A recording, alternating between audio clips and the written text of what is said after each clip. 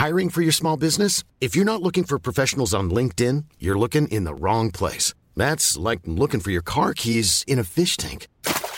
LinkedIn helps you hire professionals you can't find anywhere else, even those who aren't actively searching for a new job but might be open to the perfect role. In a given month, over 70% of LinkedIn users don't even visit other leading job sites. So start looking in the right place. With LinkedIn, you can hire professionals like a professional. Post your free job on linkedin.com/people today.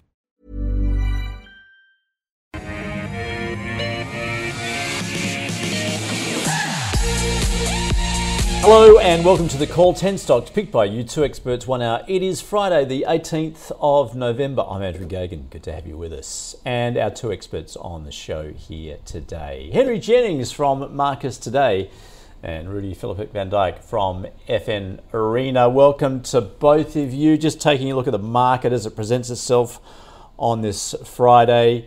Any sort of weakness we're seeing is actually in the material space, most acutely in that battery metal space. We're going to actually talk about some of that with a couple of the stocks we have today. Henry, how are you looking at the market today? Andrew, I guess it's a Friday feel to it. We're drifting upwards. I guess the big news today, and we're going to talk about that, is the BHP Oz Mineral deal. Bank's pretty strong. The market's, the heart wants what the heart wants, and at the moment the heart probably wants to have another go at 7,200, and we'll wait and see what happens there. We don't have an awful lot happening, I must admit. We've got some Fed minutes next week, and we've got Thanksgiving, so the market is just creeping higher. But interesting. But yeah, it's very drifty at the moment. Narrow ranges and not a lot of interest. Yeah, Rudy, speaking to a lot of different fundies and analysts today, talking about obviously the latest Fed speak. There's a bit of frustration there amongst the Fed members that, why you guys keep spending? We're lifting rates for a reason. Yes, absolutely. I yesterday made the comparison with a family that goes on holidays, and you have the kids on the back seat, and the kids are constantly asking, "Are we there yet?" Right? And the share market is a bit like that. Are we there yet? And the Fed constantly has to say, "No, we're not there yet." Right? Yeah. Act like an adult.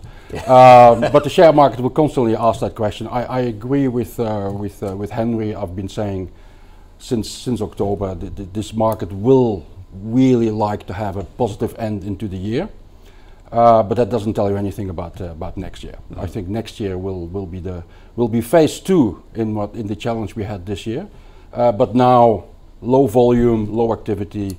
The bias is probably to the upside, in particular as we move into December and people go on holidays, and it's left to the people who really want to make another buck around Christmas and between Christmas and New Year.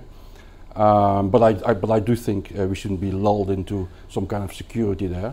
Next year we'll have challenges. Yeah, remain cautious. Absolutely. All right. The first 5 stocks we're going to look at in today's show are Arafura, Coronado Resources, CBA, ResMed and Jervis Global.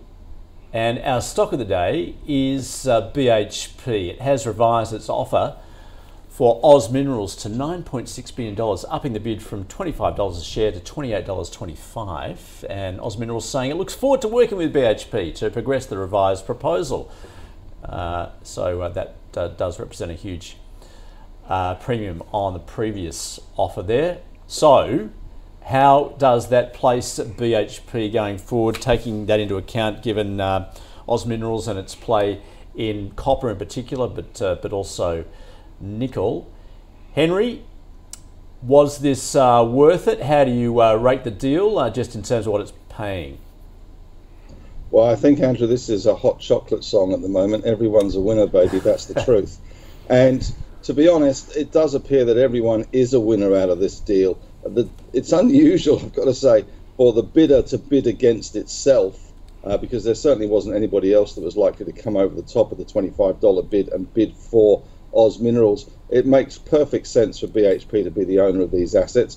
The Oz Minerals board should be congratulated for getting BHP up in terms of the share price, especially as Mike Henry spent most of his time telling everyone he was very disciplined and wasn't going to pay up, and we're happy to be patient, etc. Not obviously that happy to be patient, but this puts together the Olympic Dam and Prominent Hill and Carrapateena all under one sense of ownership. interesting, I guess, is that the Oz Mineral price is still below the bid price. That does take into account the time value, I guess, because they're looking at a 6-month conclusion to this. So there's probably $1 in this for people who are prepared to wait the 6 months, get that extra $1. But certainly it's a good deal for BHP. It does stamp their credentials as far as nickel and copper goes. It does bring about that sort of aggregation of that district now into a seriously big mining area in South Australia with Carrapateena, Prominent Hill and Olympic Dam. Gives them lots of optionality. They're the only guys really that could afford or would really want to pay these kind of prices. Some people would say that maybe they paid a little bit too much. Others say they may have got a bargain. I think it's a strategic buy for BHP. It is, at the end of the day, the $1 billion extra they paid is just money they found down the back of the sofa, to be honest. They're throwing out so much cash at the moment. So good deal for both. You'll have to wait as an Oz Mineral shareholder to get your 28, 25. There's no FIRB things to worry about. There's probably no ACCC things to worry about either. That's the beauty sometimes of the mining takeover. So yes, good for both. Everyone's a winner, babe. That's for sure. All right. So what do you do with the stock, though? Would you simply be holding it, or with a look to the future? What's your view on it? Well, if you, I still like BHP. Clearly, it's the quality miner. I think you hold that stock. I don't know if I'll be buying up here. You wait for the weekdays. And Oz Minerals, there's about $1 upside in that one. So if you really want your 3.5% for the 6 months, annualize that to 7%. There's probably better ways and easier ways to play that. And you've got to factor in the cost of money, but that's a buy. Good one, Rudy. I'm going to show my age here. Yeah. I believe in miracles. Where are you from, you sexy thing? There you go. That is a further reference to hot chocolate for those who are too young to know. You're not showing your age. Henry, who else knows hot chocolate here? Yeah. All right. Anyway, Henry made I'm not going to add to Henry. Henry sort of put the case together. I think the compliment to make here is that, again, showing my age, I still remember when BHP did a bid for Rio at the exact top of the previous cycle, and they're definitely not doing that now. I mean, copper price is much lower. It has come off quite a lot. Longer term prospects would appear very, very promising, but not in the immediate time. So they no doubt would have a 10 to 20 year view on the transaction they're pulling together here. And then whatever you pay now has to be worth it over a very long time in the future, and that's a compliment for BHP how they're thinking. Now coming back to the core, eternal question: should you have BHP in your portfolio? For most fund managers, given this is 11.5% of the index, it's a bit unavoidable, isn't it? It's never been asked. Yeah. I mean, careers are going and or not with that decision. For the retail investor, big decision to make. I mean, the share price has gone between $13 and $50 over the past decade. That's a big difference. It's now 44 or something, which is much closer to the peak. I think if you own it here, you wouldn't necessarily get rid of it because it also pays a big dividend. I wouldn't be chasing it here. As I indicated earlier, I think next 6 months ahead could be quite volatile and challenging. If you're patient and you really want BHP in your portfolio, I mean, be patient. Yep. All right, be patient. That is a common refrain we're hearing at the moment. So that's a double hold then on BHP. All right, let's get into the stocks as picked by you. The first one is Arafura. Nick wanted to know about this. It is in the battery metal space there, but it's rare earths. It's more rare earths as such. It has recently had its project in the Northern Territory approved by the government there. Henry, I'm going to start off with you. It is in your wheelhouse. So how are you looking at Arafura? I love my wheelhouse, I have to say, Andrew. It's a fantastic place to be. Arafura, they've got the Nolans project, which is a rare earths project in WA, and they were one of the beneficiaries of the ScoMo largesse towards the end of his administration in terms of getting funding from the government, or at least being sort of given the big tick of approval. it is I guess a strategic rare earths project. They've still got a long way to go. They haven't even started construction yet. So this project's been knocking around for a long time. The stock price had a pretty good rally on the back of the approvals there. They've still got capital costs estimated at sort of $1.5 billion for a $780 million company. They've got a 38-year mine life. I mean, it's certainly not a bad story. It comes and goes. I guess there is some volatility. For me, it's probably a hold at these kind of levels. They do have these binding sales agreements with Hyundai and Kia, which is good in terms of the offtake, but it's very much predicated on the price, of course, of rare earths, as is Lynas. I have to say, given that Lynas is a producer, it has a toehold in America as well as the Malaysian lamp processing facility up there. And of course, we do have the Malaysian elections this weekend as well, which does hopefully take some of the risk off the table in terms of some environmental concerns for Lynas. I'd probably prefer Lynas. This one's a bit more speculative. It has got a long way to go in terms of construction. Doesn't even begin till next year, so there's clearly more risk with this one. If you like rare earths, go with Lynas. If you want to go next tier, then Arafura is probably not a bad place to be. For me, it's a hold. All right, Rudy? Well, we are definitely having a different risk appetite here. I wouldn't necessarily put a hold on something like Arafura because it's not producing, as been pointed out. The other observation to make is that my understanding is that the project that Lynas is building in Australia is behind schedule here, and that could potentially at some stage pose bad news, because if they have to leave Malaysia and they can't come to Australia, there's a gap there, and that will translate into a lower share price if that eventuates. The other thing is, for me, I'm very simple and simplistic with these really small mining companies. They're not producing. Even if that, and let's assume the project goes ahead, usually they run into trouble. Budget overruns, machinery doesn't arrive, it doesn't live up to nameplate capacity, etc., etc., etc. What you're owning here is sentiment at the moment. It's the mining industry is in favor. Shares like Arafura are going on the up. The mining industry is out of favor. Share prices go down. That's for that reason I would never put a hold on it, because if it doesn't go anywhere, it can easily halve. Right? So for me, it's a big bow around it, and if you have to make a decision between do I want exposure to mining, well, we just spoke about BHP. That's not going to halve in any time soon, unless we get a really big recession next year, which at this point in time nobody's expecting. Yeah, but so I'm figuring then that you're avoiding the entire sort of end of that market in terms of the resources, the specky end, if you like. Yes. You're not into the battery metals, are you, at all? No. No. Okay. All right, we know where you're coming from, Rudy, and that certainly applies to the rare earths as well. All right, so I reckon something that probably you would be more in your favour as far as resources are concerned may well be coal. So let's go there. In terms of Coronado, Damien wanting to know about this. It's dominantly met coal. Was heavily sold off because there was a merger on with Peabody Energy that didn't follow through. So. Rudy, how do you see Coronado? And before that, they had operational problems. No, not a big fan of coal. I'm assuming that Henry is much more in favor. You have to have a stomach for volatility. And I think what we've witnessed over the past few weeks is very simple. While most of the market hasn't particularly worked out well on a constant basis in 2022, some of the mining sectors have performed exceptionally well, and the coal sector was one of them. But of course, what you end up at a particular point in time is that everyone is in it, and then when other opportunities arrive, then you get a share price that weakens quite quickly, and that's what we've seen in coal. I mean, if you take a really long-term view, like BHP, that's the reason why they went out of coal, because coal will at some point go out of fashion.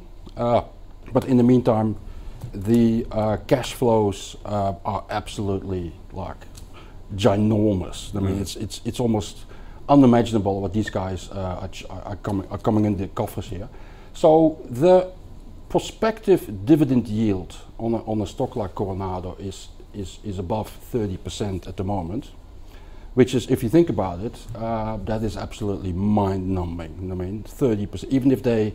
If their forecasts are wrong by half, you still get 15% here and more.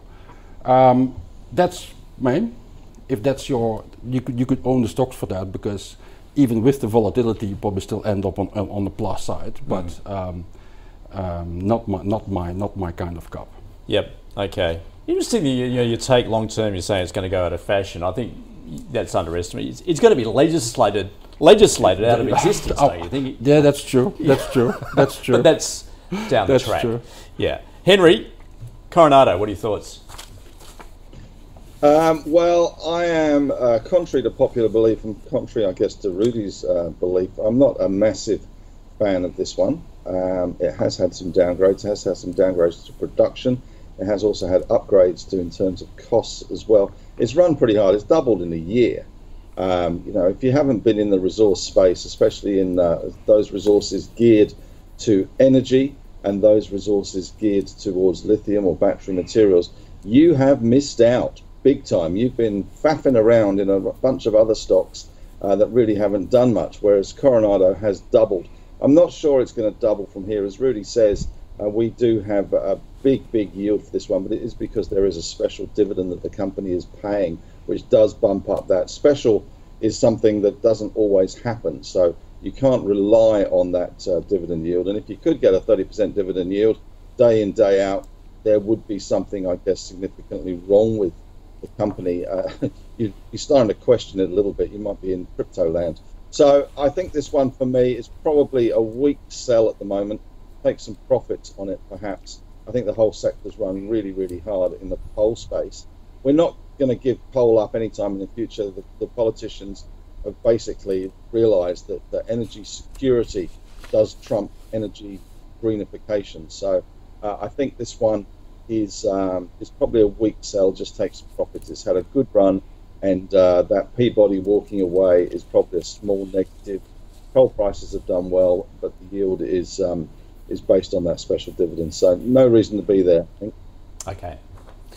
All right, let's get into financials now. And the biggest bank, CBA, and Vaughan wanting to know about this. Recent first quarter update, 2% growth in cash earnings. That was sort of short of market expectations. And Henry, you take a look at the share price. I mean, it's pretty close to its all-time high at the moment. It is. I'm interested to see what Rudy thinks of this one, because he shies away from stocks that are volatile, and you can't get much more volatile in some respects than CBA, which has been $87 and $105 this recent past. I mean, in the last 6 months. So it has been quite a volatile situation. It is trading near its all-time high. I've got to say, the banks as a whole, the big four, they make $28 billion in profit collectively. That is a huge number. The recent update from Commonwealth Bank was a smidgeling underwhelming. The banks are in the sweet spot at the moment. Interest rates are rising, and they are passing on those rates to their borrowers, but they're not passing on those rates to their depositors quite as quickly. And as a result, we are seeing that net interest rate margin increase, which is good for them, not so good for the borrowers, of course. I think you should be probably just lightening the load a little bit in Commonwealth Bank, I have to say. But the problem is that it's another one of these stocks. It's so big. It is the market to some extent. It's like BHP at 11%. Commonwealth Bank is such a massive part, as are the financials on the ASX 200, that if you like the market, the chances are Commonwealth Bank's going to keep trundling higher. But I would be tempted to take some profits here. It's close to all-time highs. The results were a little underperforming. We did see a little bit of downgrading coming through from some brokers. So take profits for me. All right. So, Henry, if you're investing in the index, of course, you won't be able to avoid a stock such as Commonwealth. But I know you like Macquarie, but of the big four, what's your preference? I have a very simple formula, Andrew, I have to say. If you bank with Westpac, buy Westpac shares. If you bank with ANZ, buy ANZ shares. Ultimately, they're all kind of much for muchness. There may be a lag. Commonwealth Bank clearly is the number one in terms of investors' mind. NAB's number two, and then ANZ and Westpac are kind of third equal. But one way to get your own back on that 28 billion in profits is that you are going to get those dividends back as a shareholder. So that's not a bad place, I think, to start with. If you bank with a bank, buy the shares of that bank. But otherwise, it's probably CBA, NABS, ANZ, Westpac tied for third. Yep. Invest in something that you use. Rudy? It's about time I start banking with Macquarie. Which is possible. You mean you don't? You haven't followed the adverts? Anyway, there's a few things that easily can be added. First of all, Henry has already hinted at it. I mean, this is the number 2 in the index. It's about half the size of the number 1. If you add number 3 to it, we're talking 20% of the index. I mean, so it's highly concentrated in Australia. The other thing is, people in general, and that also includes analysts who cover this sector, they always have a difficulty in what to do with Commonwealth Bank. And the reason for that is that Commonwealth Bank always trades at a premium. And so it's always expensive, I mean, in one way or another. And but if you do the numbers, and you do the numbers over time, then Commonwealth Bank is simply the outperformer in the index, and the outperformer in the sector. I mean, it just performs better. It offers you the lowest yield, premium valuation, and performs better. The only situation wherein that is not the case, if we go through a GFC where the whole sector basically is out of fashion, and then Commonwealth Bank has to fall more because it has a premium valuation. In all other situations, this is the bank you want to own. Now, do you want to own CBA close to its all-time high? Probably not. And I think the banks in general, what has happened is the market has been very quick in pricing in the benefits now from rising interest rates. But we all know that the drawbacks of rising interest rates will be next year. So I think it's probably fair to assume that share prices will be lower next year. The good thing is, these guys are very unlikely to cut their dividends, and I'm assuming that most shareholders own their shares for the dividends. So the dividends will, at the very least, stay stable, and for some of them, like a Westpac, for example, because they had to cut so much more in previous years, they might have a little bit more upside. But maybe one last observation here: UBS recently selected their 10 stocks for the decade ahead. They chose CBA, not one of the other banks, probably for the same reason as my research has and probably has BHP too. And they did BHP as well, yes. Right. Yeah. So there is a. I mean, they didn't pick Arafura. Yeah. All right. So no, I basically listen. Hold it for the dividend, but don't start chasing it here, and really don't buy it for any other reasons, and don't hold it for any other reasons either. All right. Okay. There's our assessment of Australia's biggest bank. Let's move on now into ResMed, and Philip wanting to know about this. Had first quarter update, it fell short of expectations there. 5% increase in revenue. That's all based off its demand for its sleep and respiratory care devices. So, Rudy, how do you see ResMed? Of course, it had its problems during COVID. Is now through that, and where do you see the growth at the moment? Yes, it's basically. I mean, I call it one of the obvious reopening trades in the healthcare sector. I mean, some people don't like it, and one of the three of us is not in the room, but he's present. I like it a lot. It's the number 2 healthcare stock in Australia. It's a global leader. It's increasing its market share. It's increasing its at the moment. The margins are a little bit not where they can be because we still have that reopening lag and supply chain problems and all of that. But if you take a longer term view, this is pretty much a company that grows at double digits on average, year in, year out. If you share my view that next year will be a little bit tougher on the economic side of things, this company will grow double digits irrespective of a recession in the United States. So this is the type of company you want to have in your portfolio. Should you chase it here? It's unchanged for the year, more or less. So the market is sort of like balancing it out. I'm definitely holding it here. I would buy on weakness. Whenever the share price goes lower from here, just buy it and hold it. And I'm holding. I've been holding for years. No intention of selling whatsoever. And it's your favourite stock in that sector? No, that's CSL. Okay, all right. Well, once again, which is hard to avoid. Yeah. Well, you don't have to own CSL, but yes, it's number 3 in the index. Yeah. And you should own CSL, by the way. All right, Henry, ResMed. Nah. No. The Told myth. you. Told you. The man, the myth. Let's face it, ResMed's gone nowhere for the whole year. They've had the massive tailwind, and that Philips have imploded with the foam issue that they've had. I really, I don't agree with Rudy. I don't agree with CSL either, I've got to say. Again, it's another one that's just been sort of sideways. The problem with ResMed is that it is geared to the economic cycle, and if we do see a recession in the US, people won't be ponying up $1,500 to get their new AirSense 11 machine. Not only that, we did see mask sales falling away. The same will happen in Europe as well if we do see a recession there. And they're not cheapest things in the world. They make a big thing about the whole app.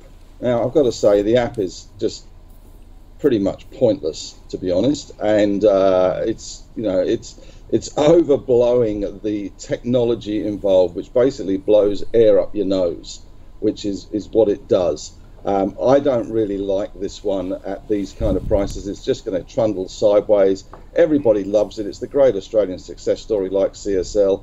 I have issues with CSL. They've just changed the whole complexion of the company by buying Vifor. It's a company making or company changing decision. And I think that's yet to play out. So for me, ResMed is a hold at best, very unexciting. I think at the end of the year, when Rudy and I sit down for a glass of red at the end of 2023, I suspect that Arafura will have done a lot better than ResMed. We shall see. All right, we'll hold you to that one. But Henry, I get what you're saying, but the longer term growth, do you not see it there, given respiratory issues are clearly increasing, in particular sleep apnea?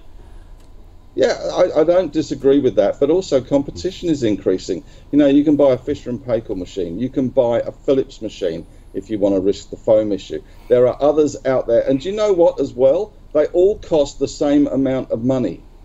If you go to a CPAP machine shop and you look at the machines, apart from the fact they're always on special, they try and flog you the mask. It's a bit like the printer business. The masks come free, but you need to replace them and all the other bits. I'm speaking from experience here, I have to say, Andrew and Rudy, because I have an AirSense 11 and I use it, and it's fantastic. But they all cost the same. It's a great machine, but they all cost the same. And I could have bought a Philips machine, I could have bought a Fisher & Paykel machine. $1,500 covers it. The masks you can buy on eBay for, 2/3 the price that you can from ResMed. I just don't think this has got the defensive nature. I know it's a big opportunity, but people, if they're going to be diagnosed with this stuff, with sleep apnea, etc., and snoring issues, then when the times are tough and you're finding money for your mortgage, are you really going to find money for your new sleep machine? Or your new mask? Yep. I don't think so. All right, so invest in something you use, except ResMed. We'll take it from you, Henry. Sometimes the product's great, but the company can be not so great. Fair enough. All right. Okay, so that's the assessment of ResMed. Very differing opinions there. All right. So, So, Henry, if you do hold the stock, then you're saying a no on it. But if you're holding it, do you hold on?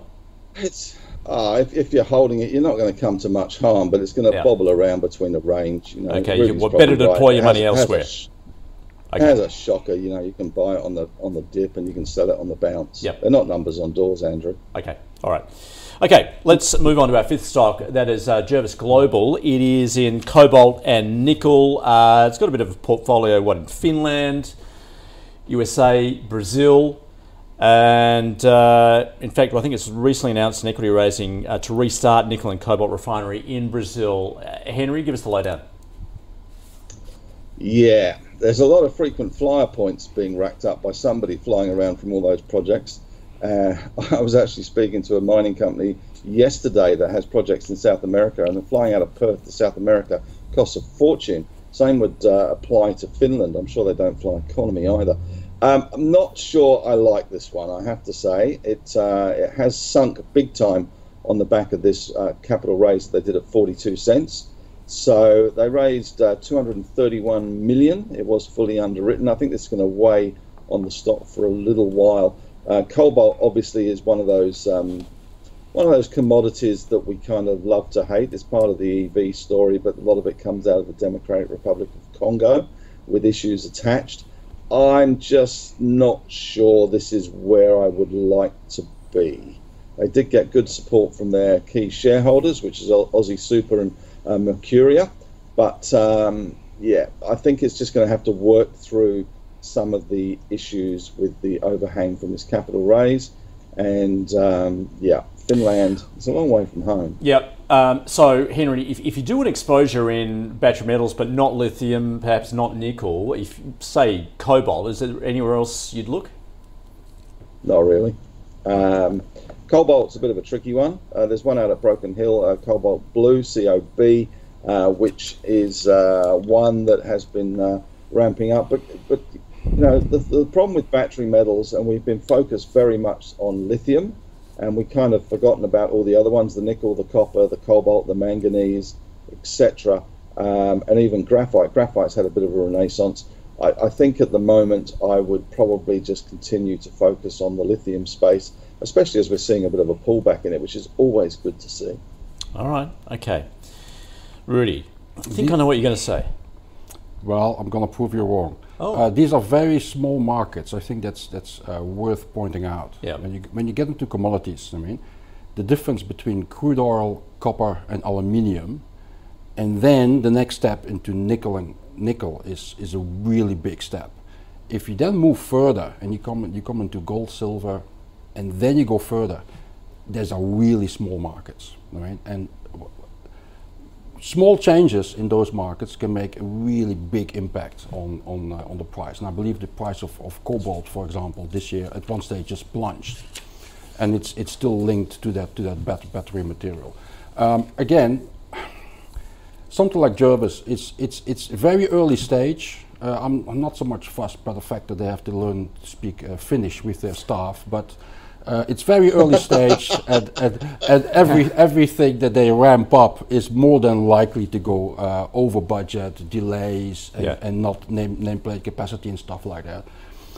To your question, if you really want to seek exposure to this particular sector, go for a producer that at the very least has more upside from increased capacity over time, instead of one that is pretty much trading on sentiment and yet has to prove everything that's in the prospectus.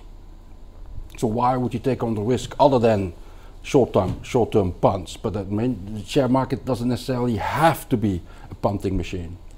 I thought you were going to surprise me. Didn't I? No. Yeah, I thought you were as well. You said you were. Well, it's called the build-up of, and then unfortunately. Yep, fair enough. All right, let's sum up where we've been for the first half of the show. Began with our stock of the day, of course, off the back of it. So renewed bid for Oz Minerals, which it looks like, well, as Henry says, everyone's a winner. And both have a hold on BHP. To our first stock, as picked by you, Arafura Rare Earths there, a hold from Henry. But he does prefer Lynas in that space. Rudy pointing out it's not producing. He's avoiding it, any of those stocks that are not producing in that space. Coronado in coal, met coal in particular, no from Rudy, and Henry's calling it a weak sell at this point. To CBA, the biggest bank, Henry saying it is in that sweet spot for all banks at the moment with rising interest rates as they pass that on to mortgage holders, but he's lightening it, given it's at near all-time highs, and Rudy has a hold, looking for dips.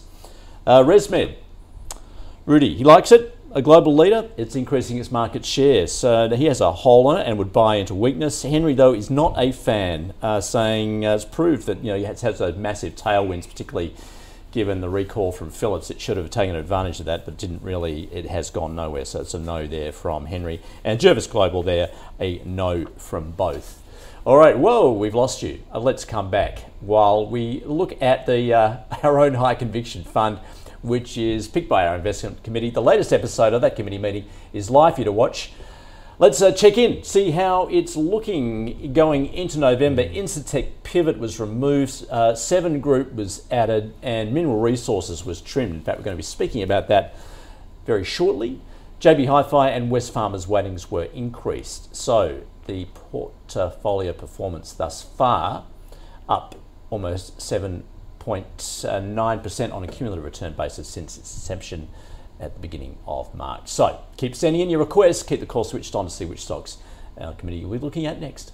At CMC, we've been in the game for a while, and although a lot of things have changed, our mentality hasn't. We aim to give experienced traders the best trading experience, like our expert platform with its second-to-none trading tools. Plus, our pricing is completely transparent. That's why people who've been trading for a long time stay with us for a long time. So if you're serious about trading, switch to the market leader trusted for over 30 years. Trade CFDs your way at cmcmarkets.com. You don't own underlying assets. Consider relevant PDS and TMD or information memorandum for CMC Pro accounts at our website. All right, welcome back. Let's take a look at the next 5 stocks. We're going to be talking about Treasury Wine Estates, New Hope Corporation, Pinnacle Investment Management, Mineral Resources, and Ordera. So let's start with Treasury Wine Estate. And Albert wanted to know about this one. And let's hit a 52-week high, which is a post-COVID high. But the big news in this space is China and what's going on there, given that, well, it looks as though there's been a thawing of those relations between Australia and China following talks between Xi Jinping and Anthony Albanese. So, is that going to benefit Treasury Wine, perhaps reopening that market into China? Rudy, what are your thoughts? Yes, it will be massive, potentially, because that's basically what brought this growth story unstuck a few years ago. Treasury Wine, excellent products. I mean, who doesn't like Penfolds, and particularly when someone else is paying for Sounding like you're investing in something you use, yeah? But I wouldn't chase it here because of the price. And yes, it is well possible that the share price is well supported here because there's plenty of room for speculation that the Chinese might be more accommodative, let's call it that way, to Australian products, including wine. Having said so, I think this is the favorite amongst quite a large number of fund managers, I think. The expectation is that they have successfully found other markets for all they produced that didn't no longer go into China. And if they continue that path, then they have double-digit growth ahead of them, and that's looking very good. But I think the valuation here is already reflecting that. So I would consider a hold here, unless, of course, you take a longer-term view and you go like, well, you know what? If I get some share price weakness over the past next months, or I don't care. But even on that basis, I wouldn't call it a screaming buy here. I would call it a hold. Right, but potentially buy into some weakness. If you take a longer-term view and this story continues with or without China, then the share price should, over the years, should go a lot higher. Yes. All right, Henry, have you reassessed Treasury Wine given that the latest sort of geopolitical developments? Well, it's another one where you like the product, and got no issues with the product at all, as Rudy will attest to. The market has been running, I guess, in the last week or so, back to those 52-week highs on the back of the thawing of the Chinese relationship. It's only a minor thaw. They've taken us out of the freezer and popped us in the fridge, but it's still, it's still chilly out there. The problem, I guess, for Treasury and is to me is the share price. It's a little bit too high for me to get very excited, because I think a lot of this has been built into the market. Also, if we're considering that the world is going to go into a recession, because that's what we keep being told, that the US will have a recession, that Europe will hit a recession, we will have a recession, the premium end of the market, you would imagine, is going to take a smidge of a hit. Now, so far, luxury brands and luxury goods have done extraordinarily well. We have seen a bifurcation, certainly in some countries, of the rich and the poor, the rich getting richer and the poor, unfortunately, getting poorer. And we have seen that the luxury market continue to press ahead, and that's good for Treasury Wine Estates. The pivot they made away from China has also been really good for them. It's probably not so easy to then say, hey, you know what, guys? All that wine we sold you at really good prices, when China wasn't a customer. We want that back now because we want to sell it to China because they're going to pay more. That would upset a little bit of loyalty in those new customers. So I think they have to be careful. At these kind of prices, for me, it's a hold. I'd even be thinking maybe, just a smidge higher up towards $14, and I'd probably start to think about selling this one or at least trimming the sales. There is the risk that premiumization problems because of a global sort of downturn, which I don't think we're going to see that big a global downturn, but certainly in places in some of their markets we might, and that may have an adverse and suboptimal effect on Treasury. So here it's a hold. If it hit $14, I think I'd be selling it. Okay. All right, let's get back into the coal space with New Hope. And Neil wanting to know about this one, of course, really benefiting from the surging coal price we've seen over the past year, but that has since turned just in the past month. In fact, I see that it's off close to 25% just in the past month. But clearly shareholders benefited through the dividend. Henry, New Hope, what are your thoughts on that one? I guess this is pretty similar to Coronado in many respects. It's another one with a big fat special dividend they're paying out to shareholders. These guys, Whitehaven, New Hope and Coronado, to some extent, have been making off like bandits in this current climate with the energy market where it is. I'm not sure I'd be chasing this one. I think there's a little bit of downside to come in this.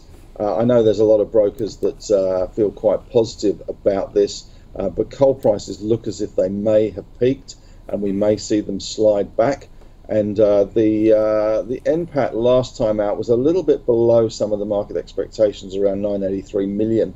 They did see a higher depreciation and amortization and a tax bill as well. They clearly haven't got anything to do with the money because they're giving it back to shareholders. So there's not going to be any organic growth, really. It's really a question of the coal price. And I think we may see the coal price ease and New Hope also ease back. So I'd be a weak seller here, I think, is the answer, Andrew. I know that's a pretty pitiful kind of thing. But if you were a holder of New Hope, you've done pretty well. You've taken the special. You've taken everything else. I think I'd be looking to lock in some profits. All right. Rudy? Yeah, I wasn't there in the first place, so I can't hold it. Right. But yes, you can't hold something you've sold. The dividend yield is, again, these guys are churning out the cash. The dividend yield is very high. Again, I can't but emphasize that while the share price did something like triple, quadruple, whatever this year, everyone with a trading momentum follower is in there at that point, particular point in time. That's why when people leave, there's no one else to support the share price. That's why you get easily 25% off.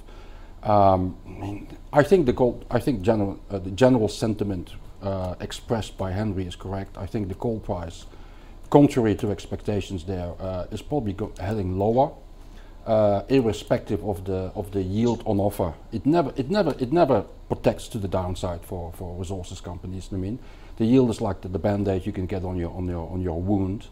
But you will still get the yield, of course. But the share price will weaken probably until the last one who wants to leave has left.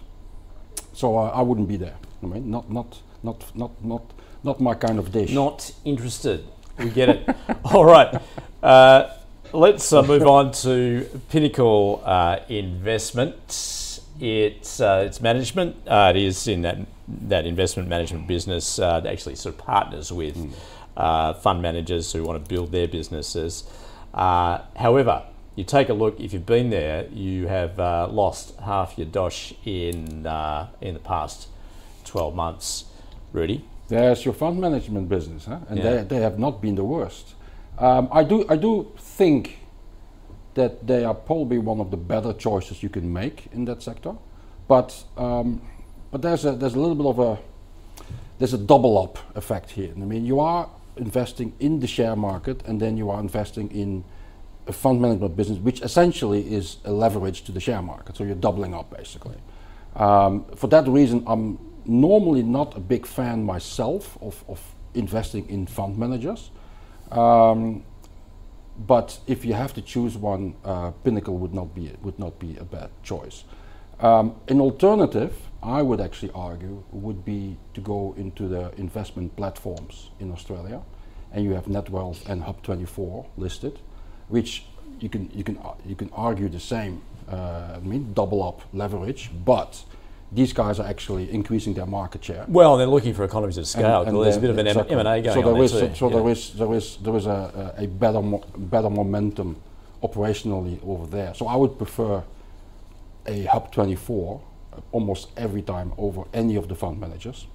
And the problem the sector has in general, not so much Pinnacle, but the problem the sector has in general, of course, is that these markets are very difficult to navigate for them. And you see that, constantly fund outflows, underperforming the index, etc., etc. And then ultimately the only thing they can come up with is buying each other.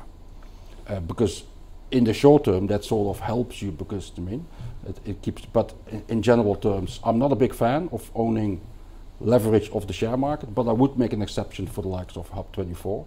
And if you really want to own a fund manager in Australia, I think Pinnacle is probably one of the least bad choices.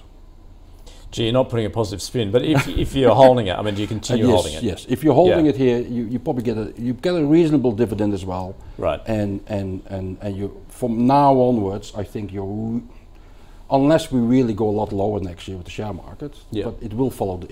Of course, it will follow general sentiment. Henry. Hello. Pinnacle, yes, interesting space at the moment. I have to say, with the Pendulum Perpetual thing and the Regal thing in that space as well. And of course, we've got the Magellan implosion that happened earlier this year. That I guess Rudy's absolutely spot on. Things like Hub24 and Netwealth, the great joy of them is they don't have the key man risk that we have seen with Hamish and Magellan. And to some extent as well, Kern Nielsen, who recently has retired from Platinum as well. So key man risk is something you really don't want. You don't want one guy to be the whole fund. And you certainly don't want the people at that fund to be walking out the door every night dissatisfied. So that's important. The good thing about this one is it's kind of a fund of funds, and it funds lots of funds, so that it's spread the key man risk out. So that is good. So if you're looking at buying a fund manager as opposed to a fund platform for the likes of Hub24 and Netwealth, this is certainly not a bad place to start. It has been one of the more attractive ones in terms of their business model. And Rudy's right, they have got leverage to equity markets. They have got leverage, generally those performance fees, which have been sadly lacking for many fund managers because they just haven't performed, is kind of key. For me, this is a hold. It's probably, you'd almost go, this is a buy because they are better than your average bear, and they are better than some of their contemporaries. Magellan, I'm a bit dyslexic with codes. Magellan is clearly going to struggle for a little while before they get their performance back on track. So that does give these sorts of guys a little bit of a free kick. Money is leaking from them and others, and it does go into the Pinnacle players. So I'd probably have a weak buy on this one, to be honest, Andrew, and it is geared to the equity market. But I think Rudy's right. Hub24 and Netwealth, at least you don't have that. It's a platform rather than a fund manager. All right, that is Pinnacle Investment Management. Let's get back into the resources space with Mineral Resources. And in fact, just earlier today, Chris Ellison from MinRes pretty much ruling out a lithium demerger and saying he wants to retain the lithium business along with its interests in mining, contracting, iron ore and its emerging energy division, which is interesting because it's also this bit of a power play, a tussle going on in the Perth Basin in regards to gas, which MinRes want to get into. Henry, how are you seeing this? Well, these guys have got the two key commodities covered, haven't they? Iron ore and lithium. And Chris Ellison is a class act, I have to say. This one has been quite volatile and has rallied. It wasn't long ago. It was only back in sort of July that it was $45. And here we are, nearly double that. It has been a massive success story. And Andrew, I have to say, we had a bit of an argument and a bit of discussion about this one in the investment committee because it is in the fantasy portfolio, and we did in the end decide to take some profits on this, much against one or two members, not me. I was in the profit camp, but it has been a massive success story. Chris Ellison is an absolute winner. This is kind of like a baby BHP, but it's got the lithium as well. I like this one. I have to say, there's nothing wrong with it. I guess the only thing wrong with it is the share price, because it's just run so hard. I'd love to see this back to $70. I don't know if that's going to happen before the end of the year. It's definitely a hold, and if it got back to $70, back the truck up, fill your Santa sack, get Rudolph charged up, because that would be an extraordinarily good time to be buying it. So back the truck up at $70. Could get to 100 this year. It's got that kind of feel to it, I have to say. All right, yeah, we'll see you back the truck up, and Santa's waiting there for you with the prezzies. So, Rudy, what are your thoughts? Yeah, such a shame that both Henry and I can't put a buy on it, huh? But it already is in the portfolio, well, that's right. Of course. You don't need to have that consideration. We don't need Matters not really. So you can be selfish about it, right? I am as positive as is Henry. I do think there's two problems here. One is the share price has run up incredibly hard, which also puts question of why was it below $50 in the first place. That's market sentiment there right in front of you. And the other thing, which obviously is still, we will have recessions next year, and China is we're still hoping that China will reverse course in March, but will they? And will that have a big influx? So those two question marks I have. I think this, for those reasons, I wouldn't chase it here, so I would make it a hold at best. But I share sentiment expressed by Henry. At some stage, when we go through these recessions next year, at some stage these share prices will regain favor with buyers who start looking beyond the recession and potentially in the recovery of iron ore prices, etc. And if we stay away from recessions and from big downturns in the Chinese property market, then these companies should do exceptionally well. All right. So not without risk, but by far, probably the highest quality. Yeah. So if it, as Henry mentioned there, if it actually that share price came back, yes, you would look to buy. Well, not personally, but because I don't buy resources, but I don't buy resources stocks. Yeah. But yes, I think if you wanna add resources stocks, this should be on your list. All right. Okay, let's round it out. Our final stock is Ordera. It's a specky tech, really. It is a hearing health tech company. Did sign a reseller agreement with Specsavers, getting in to that network of stores of about more than 230 stores nationwide. Also a global distribution agreement with Amplifon, which is, I gather, the world's largest audiology retailer. So it's actually into 25 countries there, so that's a positive. And Rudy, interesting, I was looking at a study yesterday, in fact, that all those teens out there with their earbuds in are losing their hearing, potentially. Yes. You can see where the market's going as far as Ordera is concerned, to actually improve our hearing as we're losing it.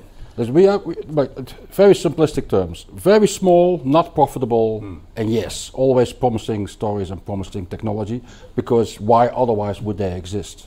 My philosophy with these, and I am aware of Ordera and its business. My philosophy is very simple. If it's really a great business in the making, you don't have to be there right now. I mean.